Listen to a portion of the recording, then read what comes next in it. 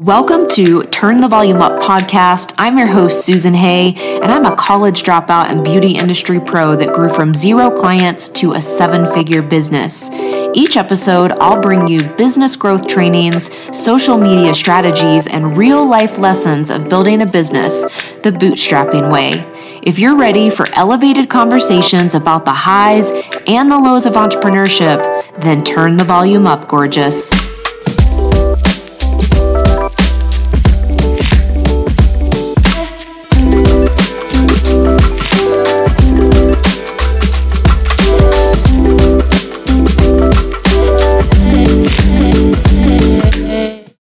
Welcome back to Turn the Volume Up podcast. I am your host, Susan Hay, and I'm so excited to bring you a new episode today. This is a little bit different than my norms. This episode today is an exposed episode. That is right. I am going behind the scenes to share with you the vulnerability, the frustration that came from the week that almost killed me. Dun, dun, dun. I am not kidding you. Okay, this week literally almost destroyed me, snapped me in half, stretched me so far I thought I would break. And so today's episode is all about giving you some tools for calling in support in your busy seasons.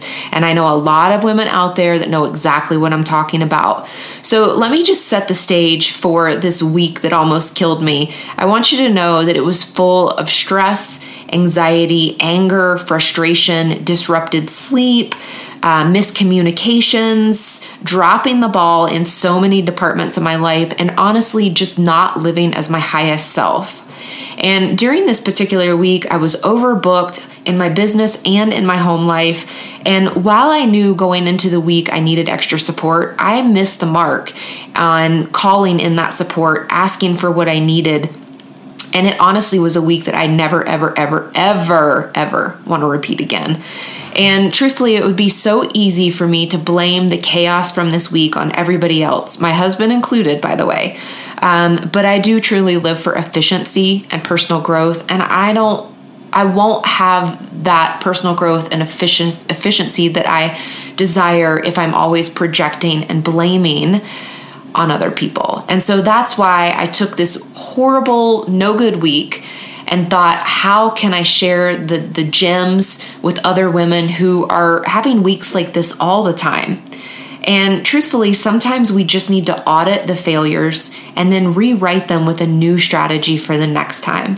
So if you're having a bad day, a bad week, or a month, and you find yourself going, why does this feel so darn hard right now? Then I really am hopeful that today's episode is going to give you some insights and help you to look at your daily mindset and routines through a lens of curiosity. And so I want to jump in. I basically took this horrible week, the week that almost killed me, and broke it down into 3 problems that I was able to discover that just needed me to strategize for a different outcome the next time. So problem number 1 with this week was I had overbooked myself. And for those of you guys that know me, you know that I do love time blocking, but this was one of those weeks that every single minute of the day was spoken for, which left no room for mistakes or falling behind.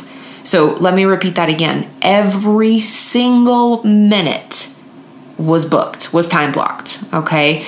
So when all of these unexpected things, all of these curveballs came my way, some of my most basic needs like eating, drinking, and even potty breaks got missed during this week. So the ultimate outcome when I ignored my own self-care was that I was tired, I was grouchy, I was not fueling my body for optimum performance, which is so important, and I wasn't moving either, so my energy was so stagnant.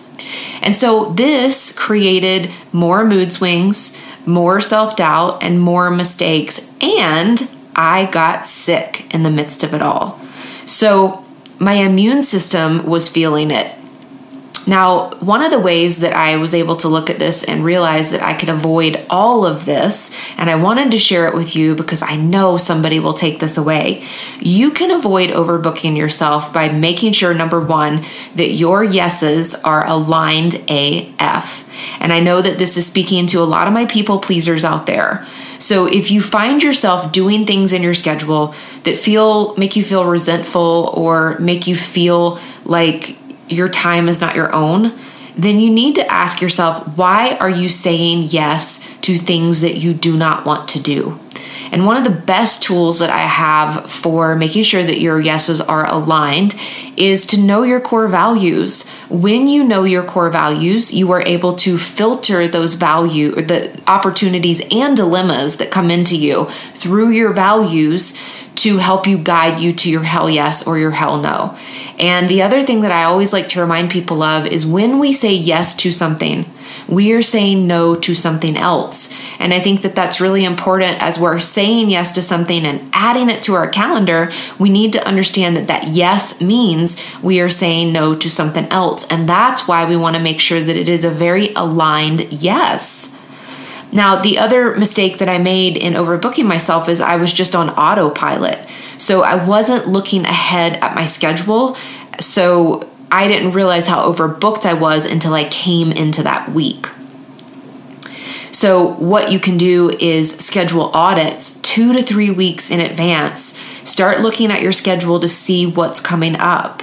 And this is going to give you enough time to reschedule or cancel things that don't align to the obligations and the actions that you want to take in your business and in your life.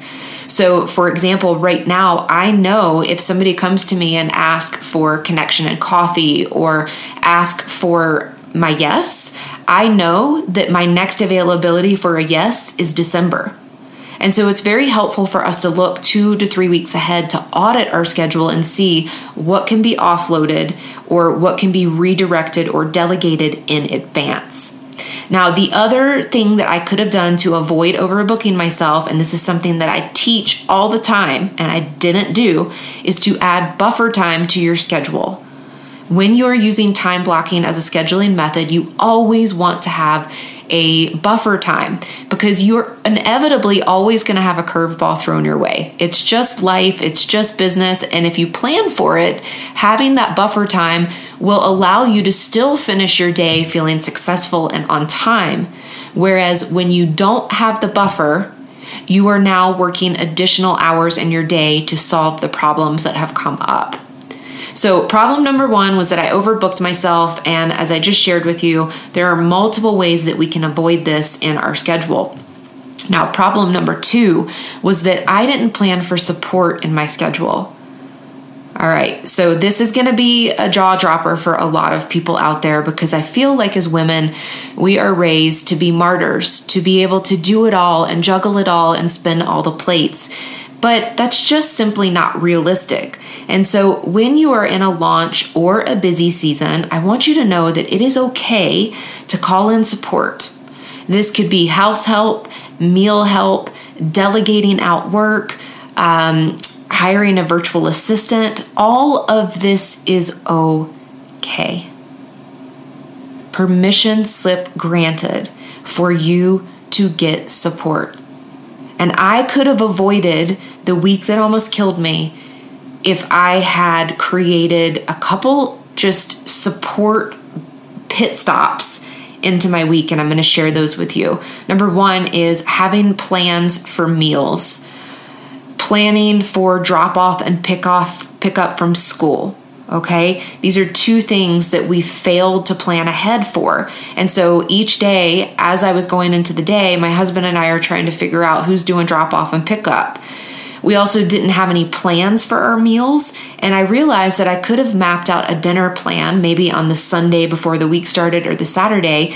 And I could have saved us both, my husband and I both, from unnecessary conversations about what's for dinner tonight, honey? I don't know. What do you want? I don't know. What do you want? You know what I'm talking about. And what you don't probably realize is that when we have these conversations in the midst of having decision fatigue, which is a real thing, it's an energy leak for us. And ultimately, we usually end up making decisions for meals that maybe aren't the most healthy options. So one thing that I have found in my busy season where maybe I'm working on a lot of other people's businesses, creating content, maybe launching a new offer, I am already making so many decisions in my day that when I get to the end of the day, trying to figure out what to eat for dinner when you're hungry and tired just never goes well, right? So having a meal plan in advance makes a lot of sense if you don't want to, feel that extra pressure. We also could have done grocery delivery service to save time going to the store. That week, I think I went to the store 2 or 3 times, which was such an inefficiency on our part. I was so upset every time I had to go. Grocery delivery isn't for everybody. And truthfully, we honestly prefer to go to the store and pick out our own produce and our own meat. But there is a time where it can really just give you a lot of time and energy back. And that week is one of those weeks where it really would have paid off for us. Now, if I had also paid attention to the calendar, I would have picked up the house a bit more on the weekend before this week. Instead of 10 minutes before, I hopped on my first Zoom call on a Monday in a panic when I realized that the house cleaners were coming on that day. And I know some of you are like, oh, you have house cleaners? That's a champagne problem. And I agree, this is small fries, but really, you know what I'm talking about if you do have help and support in your house that, sometimes things stack up, it gets a little cluttered, and you don't want to have all that clutter out when you're having your house deep clean. And so we were scrambling just minutes before our support team arrived to help us clean.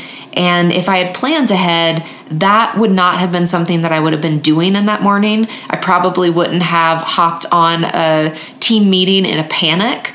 It would have just been a much more seamless process. Now, the final problem from this week, and this was a big one, was that I didn't communicate. That's right. I shut down and I forgot to ask for help. So my husband and I were 2 ships crashing into one another the entire week. And it honestly created unnecessary tension in the house that can really ripple into your work days. So had I communicated what the week looked like, I would have discovered that my main squeeze was also going into a big week, and I wouldn't have been surprised when we melted down on a Tuesday morning. So I had this thought in my head where, okay, I've got a very busy week, but it's okay. Jason's here. He's going to help me get through this. But I never communicated it to him. So he didn't know that I needed him to be an anchor for me in that week. And so when he had a moment with a meltdown, it sent me into a tailspin because I thought, oh my gosh, this is supposed to be my anchor this week. Why is he not holding it together? And so it was in that moment that I realized that I had never told him what my week looked like and how I needed his support more than usual in that week. So one of the things that you can do to avoid this, and I know that this is going to be helpful for some of you out there, is you can create a joint calendar so you can see your schedules and communicate with each other. My husband and I have always done this, but we happen to be shifting our calendars over to a new system. And so we weren't actually in sync on the calendar. And so what we do is we use Apple Calendar, and we just have a joint calendar where we can communicate who's picking up the kids when and where and what time, and when I have a meeting where I won't be available and things like that. Now, the other thing that you can do is plan for weekly house communicating. So maybe you decide to do this on the weekend before you jump into the week, and you just do a debrief with each other about what you each have going on. The other type of check-in that I like to do is a heart check-in. And I have a friend who always says, "How's your heart, friend?" And that's what it makes me think about. And so on every morning, we usually sit down, and my husband and I have coffee from 6 to 6:30. This is an opportunity typically for us to communicate. But leading up to that week, we had gotten kind of slack about these coffee meetups that we do. And so it's really important if you can not only communicate the your house, to-dos, but if you can check in with each other on how your heart is doing. And I know some of you out there are like, oh my gosh, my husband would never have this conversation, but you'd be surprised. And we started doing this probably about 1.5 years ago. And now we have gotten pretty good. And in this week that almost killed me, we got a chance to see that when we don't do those check-ins, it really can create a completely different experience for everybody in the house, from us down to our kids.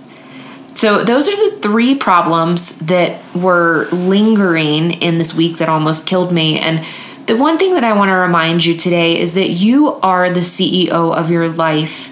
And if you just take these tips today, I believe that you are going to feel empowered to run your days instead of your days running you.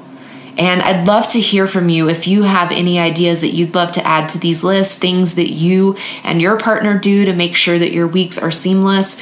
Please reach out to me and share them with me. I hope that you loved this episode today, and I will see you guys in the next episode.